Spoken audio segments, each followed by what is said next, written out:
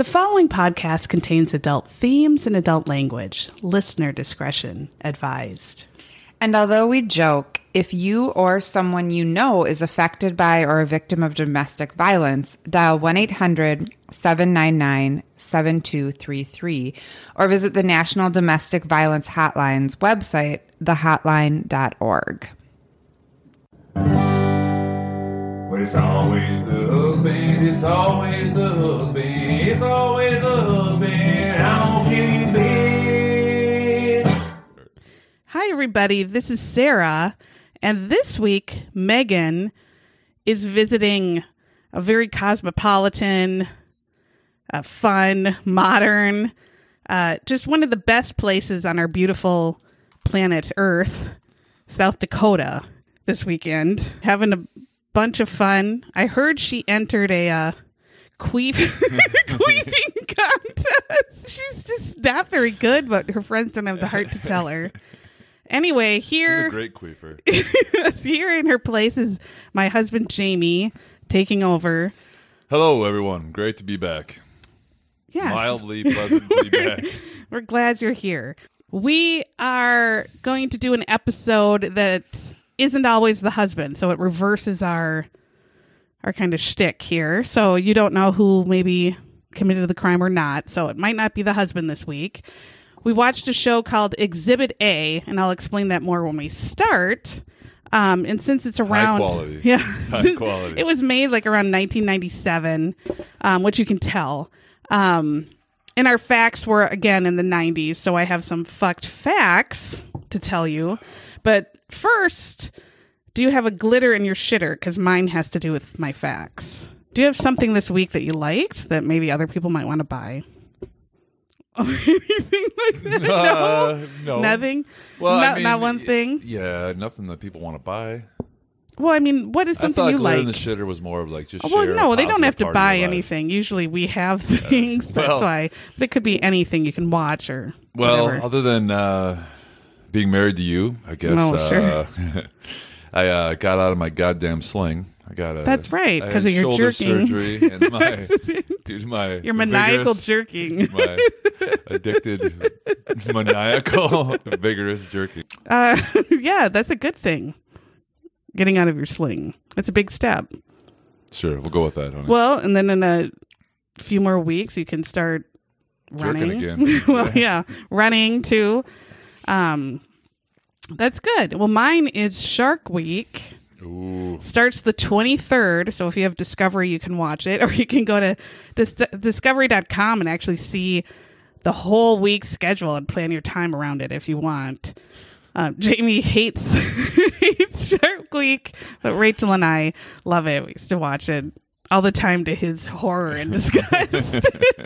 Oh, but it's interesting, I think.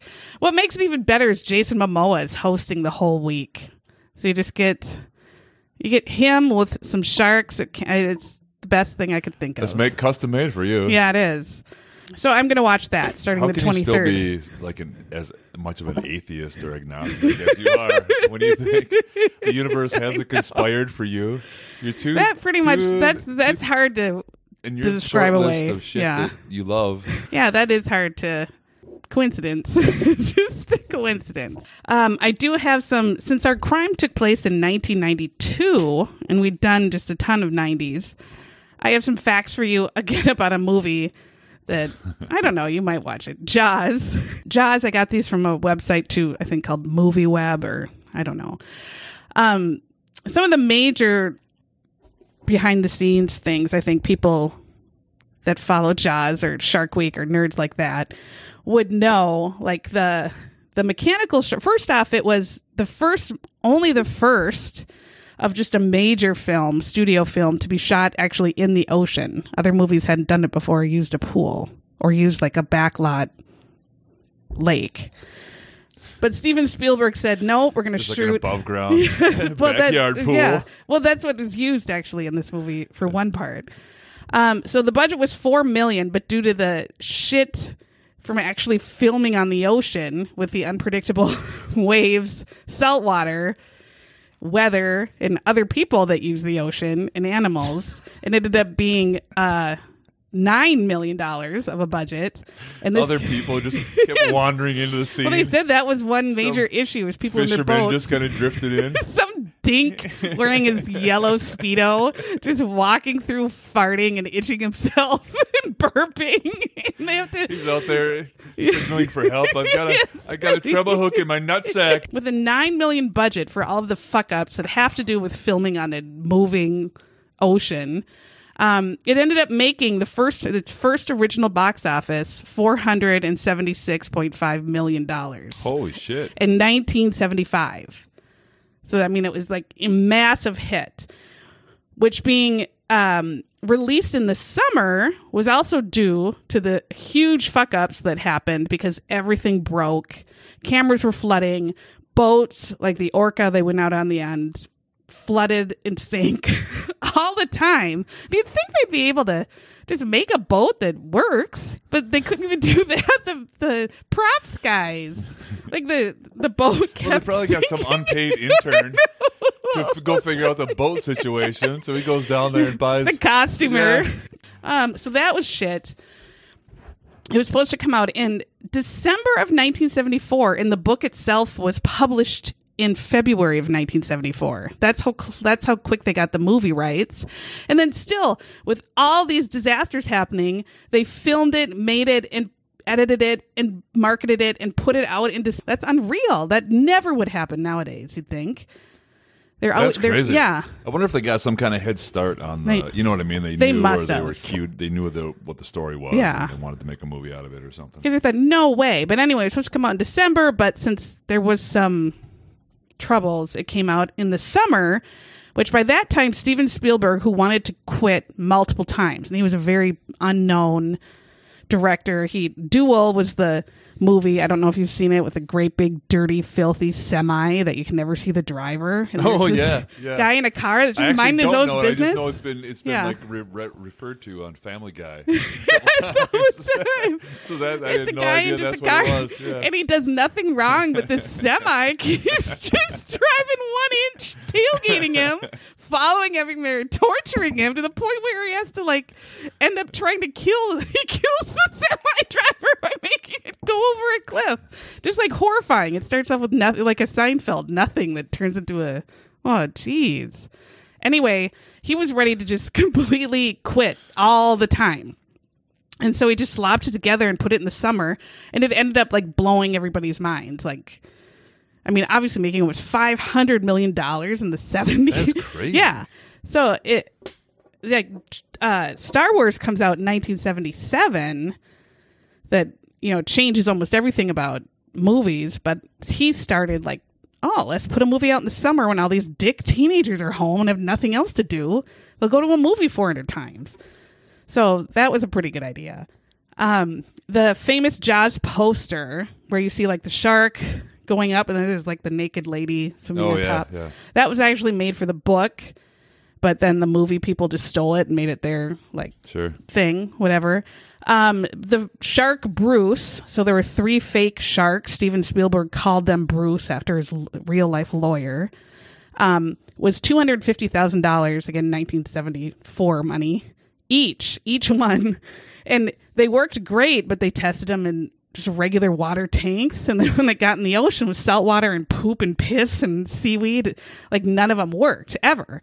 So another reason Steven Spielberg was going insane on this movie is none of the sharks would ever work. So he just rarely showed the shark, which became an entire movie type genre to change horror. Like you don't show the... Yeah. It's like you show, it just builds suspense, which was another reason it was so popular, I think, how it was made. But when he had like the 3 barrels, like they shot the harpoons into the shark and it was like 3 yellow barrels going, Steve, he's like, I can't, like the shark doesn't work at all. How the hell are we going to have the shark in the movie? It's just, I guess I'll just put like 3 barrels for 20 minutes of the film. Those will be the shark. And it totally works. Like, unbelievably. And then the last day when the shark was about to be blown up, Steven Spielberg heard all the crew were going to throw him overboard in the ocean, and he was like... To like celebrate? Yeah, and he was like, fuck no, I'm not going in the water. And he stayed home. So I guess now to this day, he misses the final shoot or whatever for good luck or whatever. Oh, okay. But I thought, you can jump in the water. You made your whole crew in the water, being tortured by the ocean for months. Jump in the water at the end. Work. What a Be pussy. a regular guy. Doesn't go celebrate with all his workers and everything. I don't want to He's get my jeans wet, because that's the fucking worst when my jeans are wet. Have a TV dinner and drink some tab. And then one last thing, there was Alex Kintner, who was the little boy who got eaten his ass up on the yellow floaty, if you remember that scene. What? Like, there's a little boy on a yellow floaty. It's like a 4th of July, the oceans, and Jaws totally comes and just eats the shit out of him. And they like showed it really, like the mechanical thing, actually him going in the mouth. So it's kind of scary. It just comes out of nowhere. And then the mother was played by just a lady who lived on Martha's Vineyard where they filmed it, and was kind of the theater lady from that island. And so she was Mrs. Kidney. So I bet she became a pain in the ass after that movie. But years later, she goes to a Martha's Vineyard restaurant and sees on the menu, it says Alex Kintner's shark sandwich. And she goes, and tells the waitress, I played Mrs. Kintner many years ago and was in Jaws. And so the waitress was like, hold on a minute. She goes to the kitchen and brings out this guy, and he's like, holy shit, I'm Alex, your kid who got eaten. He owned the restaurant. The actor, his name was Voorhees, Jeffrey Voorhees, not Jason Voorhees. But I thought that was a weird story. Like, so they said she got her meal for free, which I guess saved $3.25. So that's just some facts about Jaws. All right. Yeah. So we watched this show, Exhibit A. The host, it's set in Canada, as you can tell. It's like a Canadian show that tried to be like Forensic Files, I feel. So the host is Graham Greene, who's been in Dances with Wolves. If you recognize him, that's what he was from. And I think he plays like detectives and stuff. Oh, yeah. Sometimes. In I think so. Shows and movies. He was in the Twilight movies. He was in Wind River. We saw that, where he was a detective or policeman. Oh, yeah. He was in A Murder, She Wrote. He was in Thunderheart with Val Kilmer, if you ever saw that movie. Nope. The Last of Us, which is on HBO right now, he's in. So he is actually a well-known actor, but for some reason he's narrating this show that's so shitty. It's like a 4th grade AV club could make this show better. I don't understand why he signed his name to it, and this is an accomplished What is person. The most bizarre thing? What's his name again? Graham Greene. Graham Greene. It's hosted by Graham Greene, but not actually hosted by Graham Greene. It's hosted by him on a TV.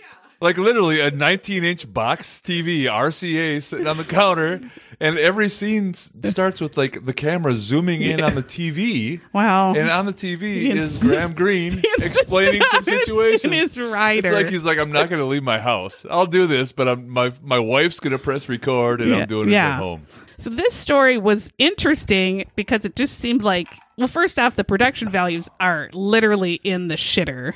You know, the acting is so bad when they show the scenes, but then they turn the volume on the voices down so low that you just hear that they're talking, and then they just have somebody narrate over what's happening. And then they Vaseline out the lens. You know, it's very like just extreme emotive acting, and then oh god, and then somebody's explaining what's happening. Exactly. I mean, I think that's why too.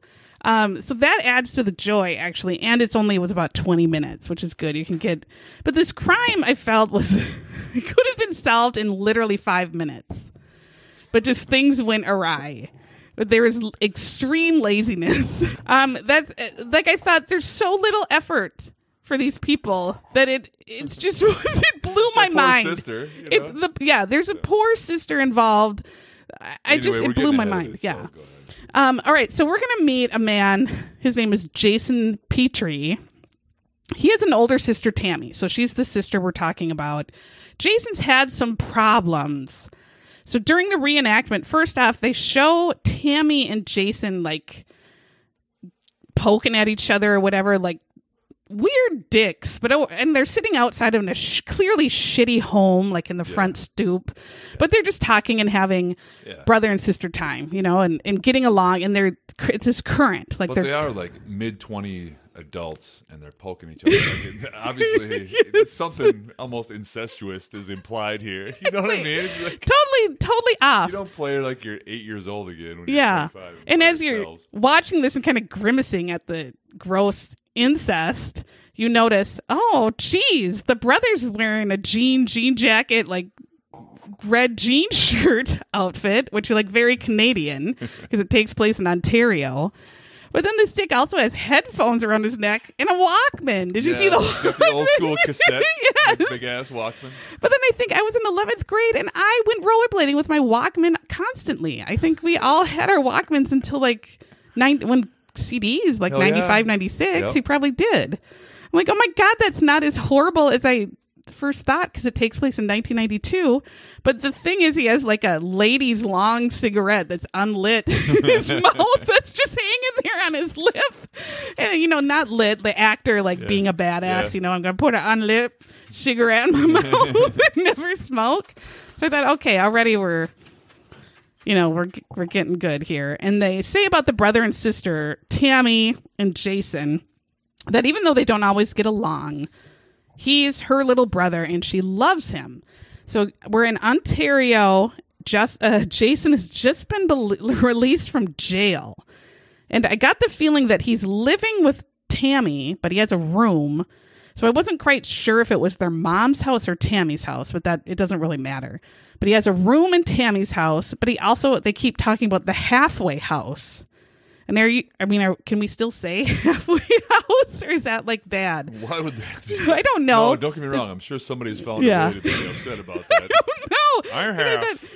Look at that guy, our neighbor. He's going to the halfway house. I feel like that's an insult that Grandpa would say. I'm like, sure.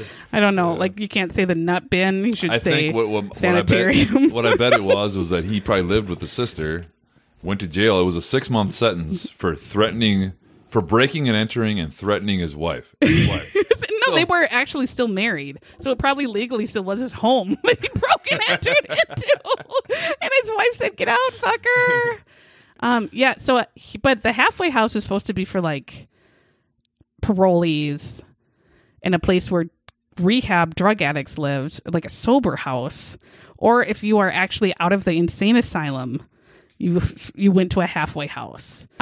So he is back and forth. So sometimes you think he's home and then he's not home, which is an issue of this case too. But now we see Jason and this guy, like, I couldn't even think, like, what in the hell is going on with this outfit? But if you pick Joey Lawrence in the opening credits of Blossom with the red, but take off, that's what this dick is wearing. Super baggy pants and a black leather vest with no shirt. No shirt. The armholes are cut real in. Yeah. Like, he has lots of armhole. Like, it is a sexier shoes, baggy pants, and a black leather vest. Huge baggy pants. And he's going to go tell his ex-wife what's what. And I thought, this outfit is... I mean, even when Joey Lawrence wore it, did we like it? I loved you. Did we wear these clothes? Did we look like this? Yeah. No. That can't be true. I didn't wear a fucking leather vest, but I think about some of the pants I fucking wore. Like, remember Jinko pants and shit that men used to wear? Oh my God. Imagine me, a 6'6" behemoth, walking around with pants. It's got like 40 square meters of denim involved in my pants. Parachute. It's a parachute that Leonardo da Vinci invented and just put it on one leg, like a square parachute with a point at the top. You've got nesting birds. Well, so this guy Jason is walking down the street again wearing pants for Paul Bunyan and a leather vest with real big armholes and no shirt. I cannot believe I wanted to yell out the window, like, been in horror. Anyway, he goes to Cindy's house. So Cindy is his estranged wife, not ex-wife. And we see in a reenactment that they're just screaming at each other again on the front step of kind of like, I don't know if it's supposed to be a shitty house, but it wasn't really. But as they're yelling, Jason's problem is he wants to see his son. So I guess he has a son in there somewhere. I don't know how old the son is or anything about the son, except there's a son in there. But this is what you want to show the mom of your kid, and you just got out of jail, and you come over to her house and you're yelling, and you're in jail for harassing her and breaking into her home. You're going to show her 2 airline tickets to take the son away on some weird trip and never come back. So he's raving these airplane tickets in her face. She's like, what in the hell? And then you see around the corner come 2 assholes like skittering through, kind of like a from Trailer Park Boys, like a Trevor and Corey. 2 dinks come around, and one's a super nerd, like a monster Urkel nerd, and then the other one has like the T-shirt with the cut off sleeves, and they're watching and kind of like going brr, brr, brr, brr, brr, brr, about this fight that they're seeing between Jason and Cindy. They look like, oh no. So the police come, and then Jason's going up to the police officer, like waving his hands, like, what do I do? What do I do? And the police officer just is like, go home. And the nerd of the 2 that came, this fucking idiot just got out of jail for harassing this same woman. Again, he's right immediately. back there again, threatening to kidnap their son and waving airline tickets in her face. I'm gonna go to British Columbia with that boy. And then he's yelling at the cops. So as he's going, one of the 2 dicks that came to watch the fighting scene yells, "Screw you, buddy." It's very Canadian. Fuck off, friend. Fucking hoser. So we see Jason angrily walking away, holding the airplane tickets. Clenched in his fist. Walking away. And then Craig is one of the dicks that run up to Cindy. And his name is Craig. He's the one that has the cut off armholes in the T-shirt. And he comforts Cindy as she's very upset that Jason just came and yelled at her again. So as Jason's leaving... And this is one thing that's weird that I caught when I was watching the show that they explained later is that this dude with the cut-off T-shirt... what's his name? He's Craig. Craig. It was actually friends with Petrie. Yeah, Jason. With Jason. They were like buddies beforehand. They were probably high school friends. So what they never even really talked about was that... So obviously they probably partied together. Shit like that. He goes to jail for 6 months. He just slides right in and starts fucking his buddy's wife. Of course he does. He's like Mo, who comes to the door. They don't even talk about it. They just kind of, you have to piece it together on your own. Of course he did. Just they kind of say it. Banging his buddy's wife, and that's just barely part of the... So Craig, so Craig runs over to her right away, and it's like, well, because he's, moved in on his friend's gal. Tammy, meanwhile, the sister Tammy, meanwhile, is at home very alarmed because she's realizing that Jason, who is supposed to come home, is not at home, and he has not checked into the halfway house at all. And so the halfway house he has to, I guess, check into, because if he doesn't, they can say he ran on his parole or something. But then again, he has a room in Tammy's house. In fact, Tammy goes into Jason's room, and you're immediately assaulted by like a movie theater size, like horror movie poster that I couldn't even tell is like a movie that I've never seen. Yeah. I'm like, what is this? Jason combined with some kind of weird demon. Like Phantom of the Opera or something. Yeah. And then you pan over, and over his bed is like just a woman in like a swimsuit, but her tits are just crawling, enormous tits. Yeah, only the poster is 93% tits, and then woman. So great. I wrote this stuff down too. If you don't mind me to jump over you here, just so the whole pan of it is like. She finds she sits down on the couch and finds his cassette Walkman under her butt. She goes, ooh, pops up, and she says, "Aw, it's the Walkman of my brother." And he's been missing. Goes up to his room. It's that horrible poster on the door. Then there's like 2 giant titty posters on the walls. One behind his bed, one behind the dresser. On the dresser is a shotgun with a slingshot. I backed it up like purposely to watch. Like what stupid stereotypical shit are they putting on here? So it was a shotgun, a slingshot. Then it goes to his other dresser. It's knives, brass knuckles, drug paraphernalia, a human skull. A human skull. And she's like, ain't no thing. Just a skull? What the hell is that? What? You ain't got no skull?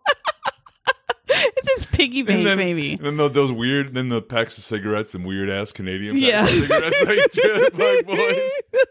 Yeah, Like two the cigarettes, darts or whatever. 2 cigarettes and then go down for about 30 in a row. Oh God.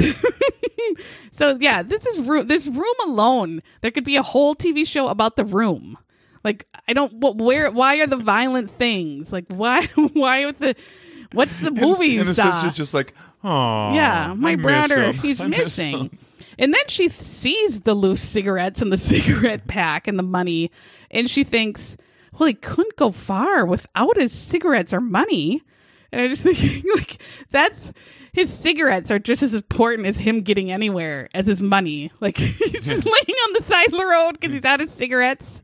But he probably always had his cigarettes with him, needing a smoke too, like Ricky constantly. So she's really worried. My brother is missing. He wouldn't be going without this stuff. He didn't take off. So we have a missing persons report. And it's Inspector Len Favreau, who I think had a brain and maybe wanted to work, but maybe he had like 750 cases the same week that he couldn't really check on the other cops or coppers working in the Canadian wilderness to see if they were putting some effort into it. I don't know, because he seemed capable. He struck me at first like fine, but as I watched the whole show, you realize, man, this guy was obviously pretty fucking dumb. Like, because it was so obvious. It was so obvious, and it's just like, how can he? I think he's obviously just like, oh my God, how do I tell this where I don't look like the world's most incompetent fuck, So police go see Tammy and interview her. And then they find out also that he hasn't checked into the halfway house, and he's reported as now unlawfully at large because they said he skipped parole. So if you don't check in, they think you went somewhere else. But he totally was planning to go somewhere else because they saw this ass waving his 2 dumbass plane tickets all over when he's on parole and not supposed to leave. So they think, did he just, all the friends that they're talking to or other relatives are saying this asshole had plane tickets. Of course, he went to British Columbia. He left. He skipped out on his parole. Who cares? Tammy doesn't buy it, and she goes to Cindy's house and starts saying, bitch, where is my brother? And Cindy's like, I don't know. I don't know anything about that. And just is like, he hasn't been here. The last time I saw him was when he came and yelled at me. But Tammy doesn't believe Cindy. She thinks she's a dirty bitch and is lying, but she can't prove it. And then we get to 2 weeks later, and Tammy is now very concerned because she's like stapling up missing posters that clearly has his like acting face shot or whatever they're called. Headshot. Yeah. That's because this dumbass Jason, the real Jason, wasn't taking these glamour shots. So these are going up all over town because she knows this isn't like him. He wouldn't just leave. And we get to 1 month later, and as always seems to happen, is some fool hiker in the woods is just wandering about and just obviously not on a path ever, because it's just in the middle of 800 trees, wandering, not on a path, finds a key, and then he pulls it out of the ground, and it's connected to a chain, and the chain is connected to a wallet. And he actually then wants to look in it instead of drop it in horror. He looks, and it still has like a readable driver's license and paper in it, dusting off the dirt, and he sees that the wallet is Jason's. So he brings it to the police and says, I found this Jason guy's wallet, buried in the dirt, and he's been missing for about a month. The police come in, I don't think they're investigators. I think they were just like, what's under that? Like police. And they dig, for some reason, they just dig a 1 inch by 1 inch square and then call it a day. I think they like had a bottle of bourbon and sent Mahoney and Hightower out to go investigate. But like the Three Stooges, they show 3 shovels at the same time digging into a 1 inch hole, and they're like, clink, gar. And one guy slings it over his shoulder and turns sideways, and dong, hits the other 2 in the head. Bonk. I mean, it's total Three Stooges. Or then I thought it's a mad world where they're digging under the big W, or that Simpsons where they're all digging in the hole. I mean, just idiots. But then you Dig see, up, stupid. yeah, you see, it's just like they barely have moved a foot or anything of dirt. It looks like complete just lazy nonsense in the reenactment, and you think it can't really be like that, but it really was, I think. Well, in the end, yeah. Police come up empty at the scene, and then police think, gosh, this Jason guy seems really smart, really with it, and highly educated. That it seems like he could have taken his own ID and buried it into the dirt in the middle of a forest, in the middle, not even on a path, like in between close together trees and shit. Well, that's where I lost respect for that detective. Because the first interview he seemed competent, and then this one he says, "Well, we found the wallet lightly buried under some leaves, and we thought, well, this might have been part of his strategy to get rid of his old identity."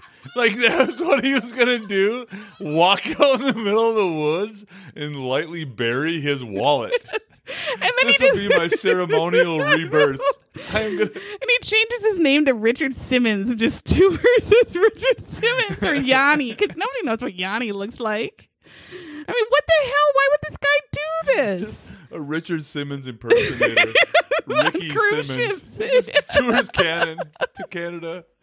I can't even believe why they think he would do this. What in the hell? That's what I mean. Like, for that detective to even repeat that stupid statement, like, what do you You might have been drinking some Drano or something, varnish, like Barney. So Tammy's like, God damn it, these men and these cops, and she goes and tries to dig on her own, but it looks like she also only digs like, or in the wrong spot or whatever. She sits down on a tree and is just like frustrated, like putting her hand on her head and going, gosh, I can't find my brother. Super frustrated and just like not knowing what to do. And literally 3 years then goes by. Not anything happening on this case until Tammy goes on a TV program. Put in a solid 15 to 20 minutes of work. It goes. The case goes cold for 3 years. And the answer is literally just right in front of him. It's so stupid. In many ways, it's right in front of them. So Tammy goes on some TV program that's like a missing persons or unsolved mysteries, probably Canadian version. And she brings up Jason's case again on TV. And so watching the TV show is this total fool geek nerd that was with Craig that day that he saw Jason fighting with Cindy. And it's just a super nerd. And he's watching in some sort of underground cement bunker where he is like Jason Voorhees is holding him hostage. That had to be. I was thinking about that. What a weird scene that was, and I was like, is that like some kind of at a studio? Do they have like where they shoot rap videos and shit? Because it couldn't have been more stereotypical. It was like the gray cement blocks and just nothing but graffiti spray paint. Fluorescent lights, a TV sitting on the floor, and he's like standing up yelling at it like he's Eminem or something. He's screaming at the but then it looked like speaking of Police Academy, like Police Academy 2, where like the Bobcat Goldthwait had the underground lair. It was all graffitied in cement too, because he lived like in the sewers in the zoo or something. He was the gang leader that the police had to capture. So he looks like he's living It might have been about the same area. Yeah, he was living in the Police Academy 2 zoo bunker. And he tells the girlfriend that's somehow with him. There is a girlfriend here that said, "Yeah, okay, I'll go into your underground bunker. It's like, shitty." Like Marilyn Manson did. I said it looked like Alice Cooper. A younger Alice Cooper, maybe. Alice Cooper's younger self. This girlfriend is sitting there looking at her douche boyfriend, and this douche points at the TV and goes, "Hey, I whacked that guy. I killed him and I buried him. Aren't I cool?" And Alice Cooper is like, "Oh, I don't know about this. Shoot." But she decides then to go to the police and say, "I was with this guy, and this guy said he killed this other guy in this TV show or something." She's dressed in total shitty clown makeup. She looks like Bozo the Clown's depressed sister. She's like, "Yeah, comes all big lip hoop and dark eyeshadow and black lipstick. And But only y'all the face know is Daryl. white. Yeah. Like the face is white, but not any of her other body. You know, like I don't think Goss like just had a clown makeup on the face. I don't know. What do I know? But anyway, she looks like a she's fool. hanging out in a basement with Daryl. She's in a mirror, maybe. So she says the police are like, well, who's his douche boyfriend? And his name is Daryl Walchuk. That's a pretty nerdy name. Daryl, again, was with Craig. That name is bright. Daryl and my other brother. Daryl. What was that from? Newhart or something? Bob Newhart Yeah, show. what was It's that? just the dumbest bit. Week after week. So anyway, these two, Daryl was with Craig. Craig is Cindy's new boyfriend. And they had been present at the Cindy Jason fight. So police asked the Alice Cooper girlfriend, can you get Daryl, if he says he buried him, can you get him to show you where he buried Jason's body? And she goes, I guess. And they go out in the woods and police are following and watching. And it's pretty close. The spot he points out is pretty close to exactly where they found the wallet. Go, hey, you know how the other day were you talking about how you murdered that person? Why don't you show me where he's buried? I want to take a dump on the grave. But it's very close to where the wallet was found 3 years earlier. And here's where we see a dumbass forensic anthropologist that states the obvious over and over, and he uses like 400 words to say nothing, like what I'm doing now. But we get the point is, he's like, how do you find the burial spot? Where you just kind of look around until you find the burial item. I mean, it's like... Well, he goes...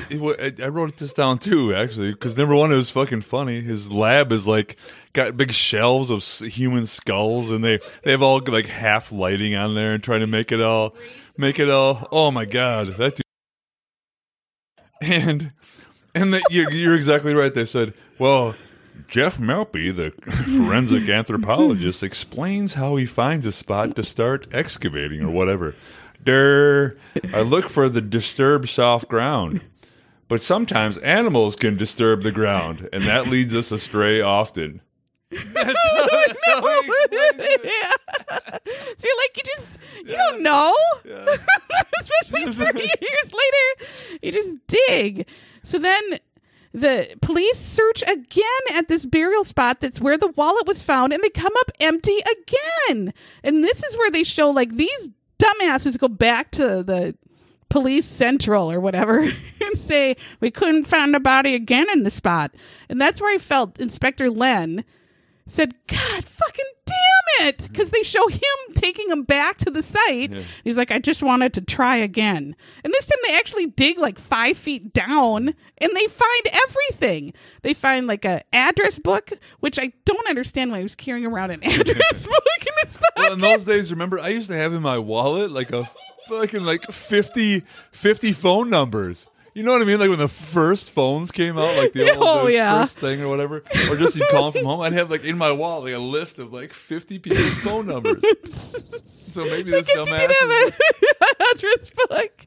Oh, I just said, oh my gosh, and that was intact, which is unbelievable. And the body of Jason that was found obviously deeper. If these idiots could have just dug down, they could have saved the horrible, tortured waiting and unknowing of his sister and family, and found him in 1 month. If they would have just dug in that spot, they would have found him in 1 month. That's the part where you need to remember that they were there the exact spot 1 month after he went missing.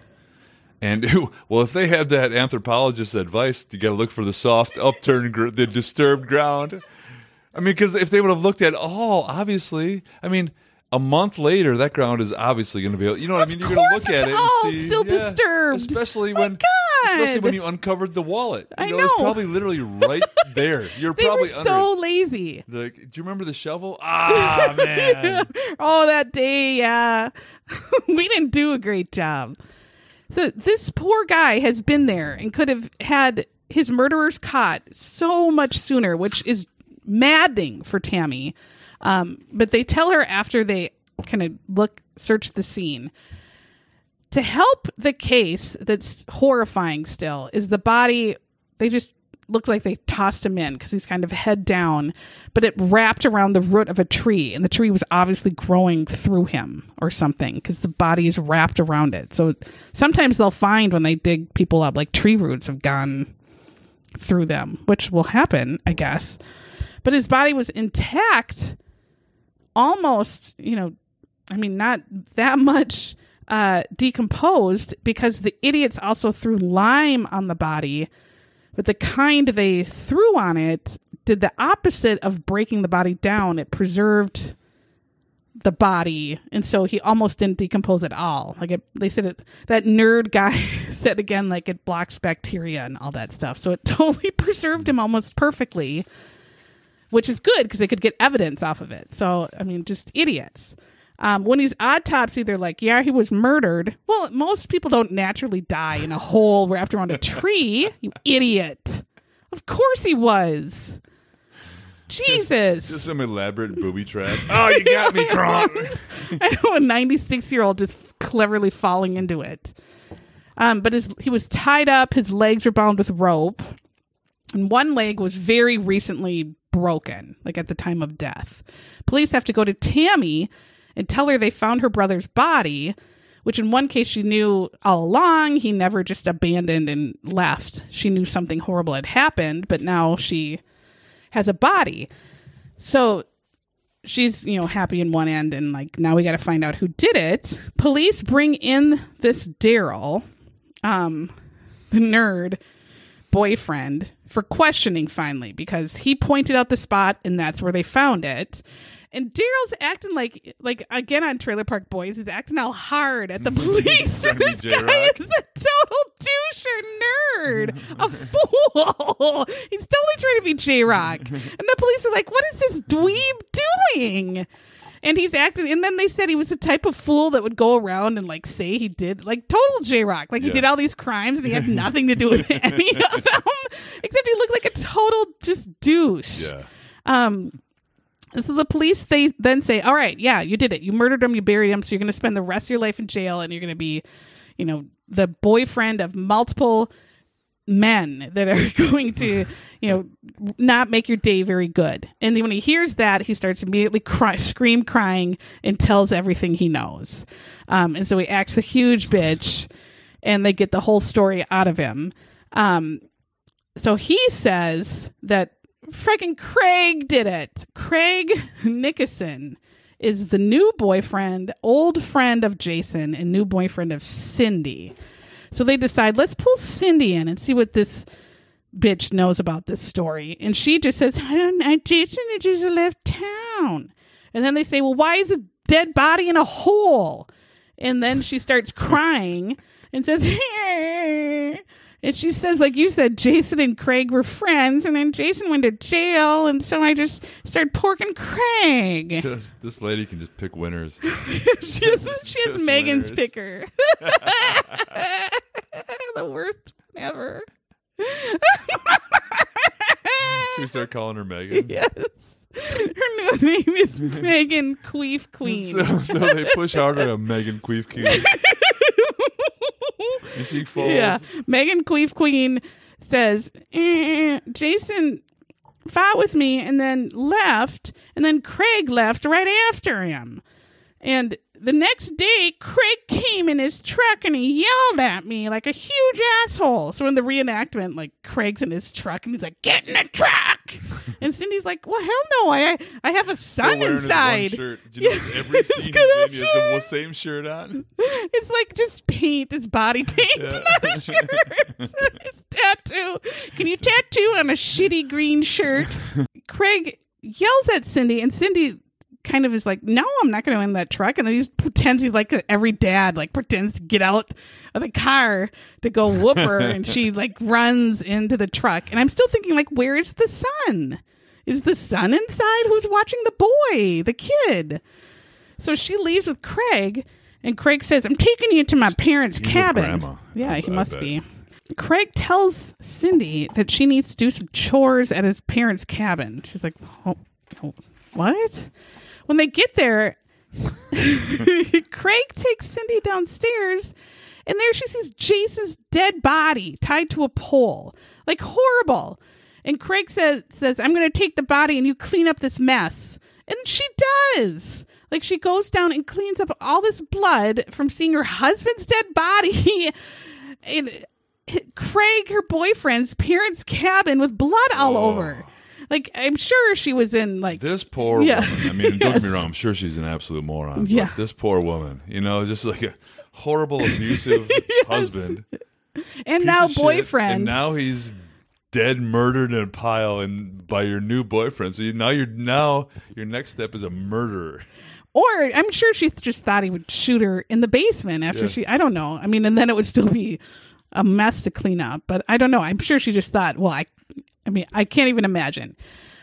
So she tells the cops that she cleans up the blood, and then Craig forces Daryl to help him bury the body. And Daryl is seen digging like 5 feet down, like you probably would do. Which is so funny. It's like, it tells you how fucking dumb this guy was. I mean, you killed somebody, and you're bringing people into your crime. Everyone you know. So he brings the woman in so she knows, and then just some random dork you hang out with. You make him come dig the hole. And we've learned Daryl was actually Cindy's neighbor too, actually. So it was just some dork who lived next door. They arrest Craig, but they need a little bit more evidence than just these two stories. So a blood evidence specialist goes to the basement of the cabin. They find that it is blood, but they didn't have enough for any kind of DNA sample. Again, this is 92. I don't even know if they had DNA. Thought it was like 94. I don't know. Well, this is like 95, right? Oh, yeah. Right? 3 years later. That's right. So they must have, but it was probably very not sophisticated. Cindy then tells the police that after the fight, Craig went in a borrowed car and found Jason just walking around like Joey Lawrence about the town. Craig pulls over in a car that is as long as the Mississippi. Like an old long Thunderbird or something. I think it's like a big old I was trying to remember, but I think it's like a Pontiac something, like the one that's just a giant a trunk long as the hood. So I drove something like that. Mine was one I drove was a 1982 Buick LeSabre. It was so fucking long. Literally, the trunk was 6 feet, 8 feet, maybe. The hood was about a foot longer. Inside, you could like Simpsons put it on cruise control and walk around, stand up and walk to the back seat, make a drink, walk back up to the front. That was my friend Christy had a Thunderbird, and we could fit 12, 13 people in the front and back seat. Oh. And then when she would turn it on, it was broken once. So we went to Brookdale. That was like a beautiful mall in the mall heydays, and now no longer exists. Your horn broke so the whole way there, and a huge Thunderbird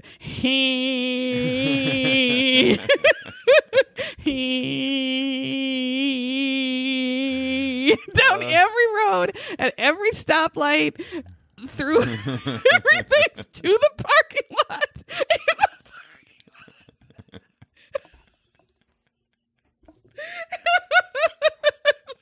We get back in the car, turn it on. You're just hoping it fixed itself somehow. No, the whole way back. Just you all looked at each other. You all made eye contact, then looked at the floor, hopefully. And said, okay. Gave a little nod. Give the key a turn. Let's see what happens. Can you imagine everyone around her was giving her the finger? There's the finger at every stoplight was just her behind someone else. He's like, it's red, I can't go. Lady, I can't go. Oh, anyway. So that's this car, except shittier. And then you see Jason in his hot ass outfit come to the window, and Craig's like, hey, I have a half-smoked cigarette. You want some, bud, friend? I think it was a joint. He's passed it. That's what he lured him. So this is the guy who he just was like screaming at in the driveway. Hey, fuck you, dude. Yeah. And then he drives after him, and lures him into the car with a half-smoked roach. You know? So he jumps in, like J-Rock also would do. Jumps in the car, and they see him drive off. And so I guess Cindy's telling the police that what really happened is they drove to some secluded park and got out, and I don't know what they're talking about, Walkmans, maybe, the new kind, and then we get Craig, who starts just wailing on Jason and beating the shit out of him, and then breaks his leg. Well, he's somehow just got a big hammer in his hand. Hey, man, God. pick you up. Let's go to the secluded park. Hey, let's go for a walk. Oh. Whips out a big old 3-pound hammer. Bam. I know, it just knocks him out and breaks his leg and then drags him into the trunk. And as he's driving away in this big-ass car... Can you imagine how horrifying? I can't even imagine. Horror of that situation when you realize, holy shit, man, I'm going to be killed. And dude I think smashes your leg apart with a hammer. Oh, God. Throws you into a trunk and you're shuts trying to the get door out. down. I heard you're supposed to kick out the lights, and then there's something you can do to flip open the... If you're ever in a trunk kidnapped, yeah, you take the lights out, and then something... You could either wave your hand out. I guess they can just be kicked out. Or there was something that you could somehow pull on something that, if you're ever in a trunk. It's going to be so hard to murder you. There's a hand waving out of these trunk. Challenge. But no, we don't have those cars anymore, so you can't fit shit in your trunk.